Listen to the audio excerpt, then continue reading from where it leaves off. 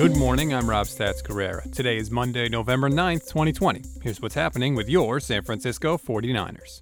The Niners were off yesterday after getting shellacked on Thursday Night Football, but all in all, it wasn't a bad day for them.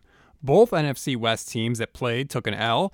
The Seahawks were stung by the Bills 44-34, and the Cardinals lost to Tua Tagovailoa and the Dolphins 34-31.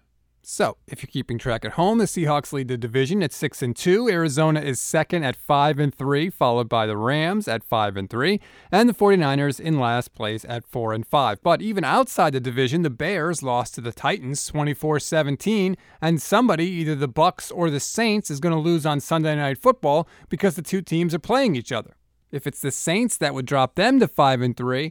Look, the playoffs are not likely, but if you're holding on to that dream, yesterday was a good day.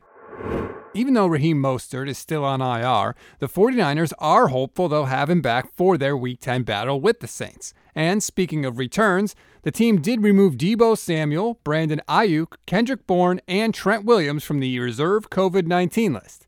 Ayuk, Bourne, and Williams should all be back for the Saints game next week. The jury's still out on Deebo. We always give you something to read, something to watch, and something you might have missed.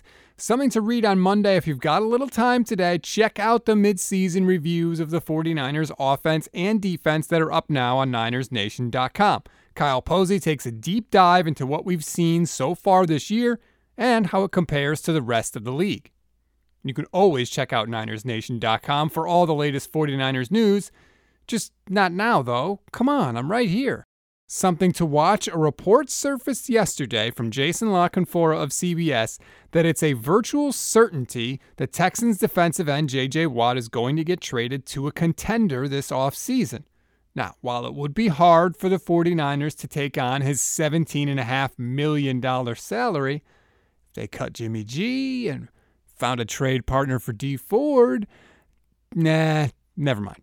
Something you might have missed. If you're tired of all those annoying reaction shots of Pete Carroll after something good happens for the Seahawks, you're going to have to wait a little bit longer to get rid of him. News broke yesterday that Carroll has signed a multi-year extension with Seattle that will keep him there through 2025.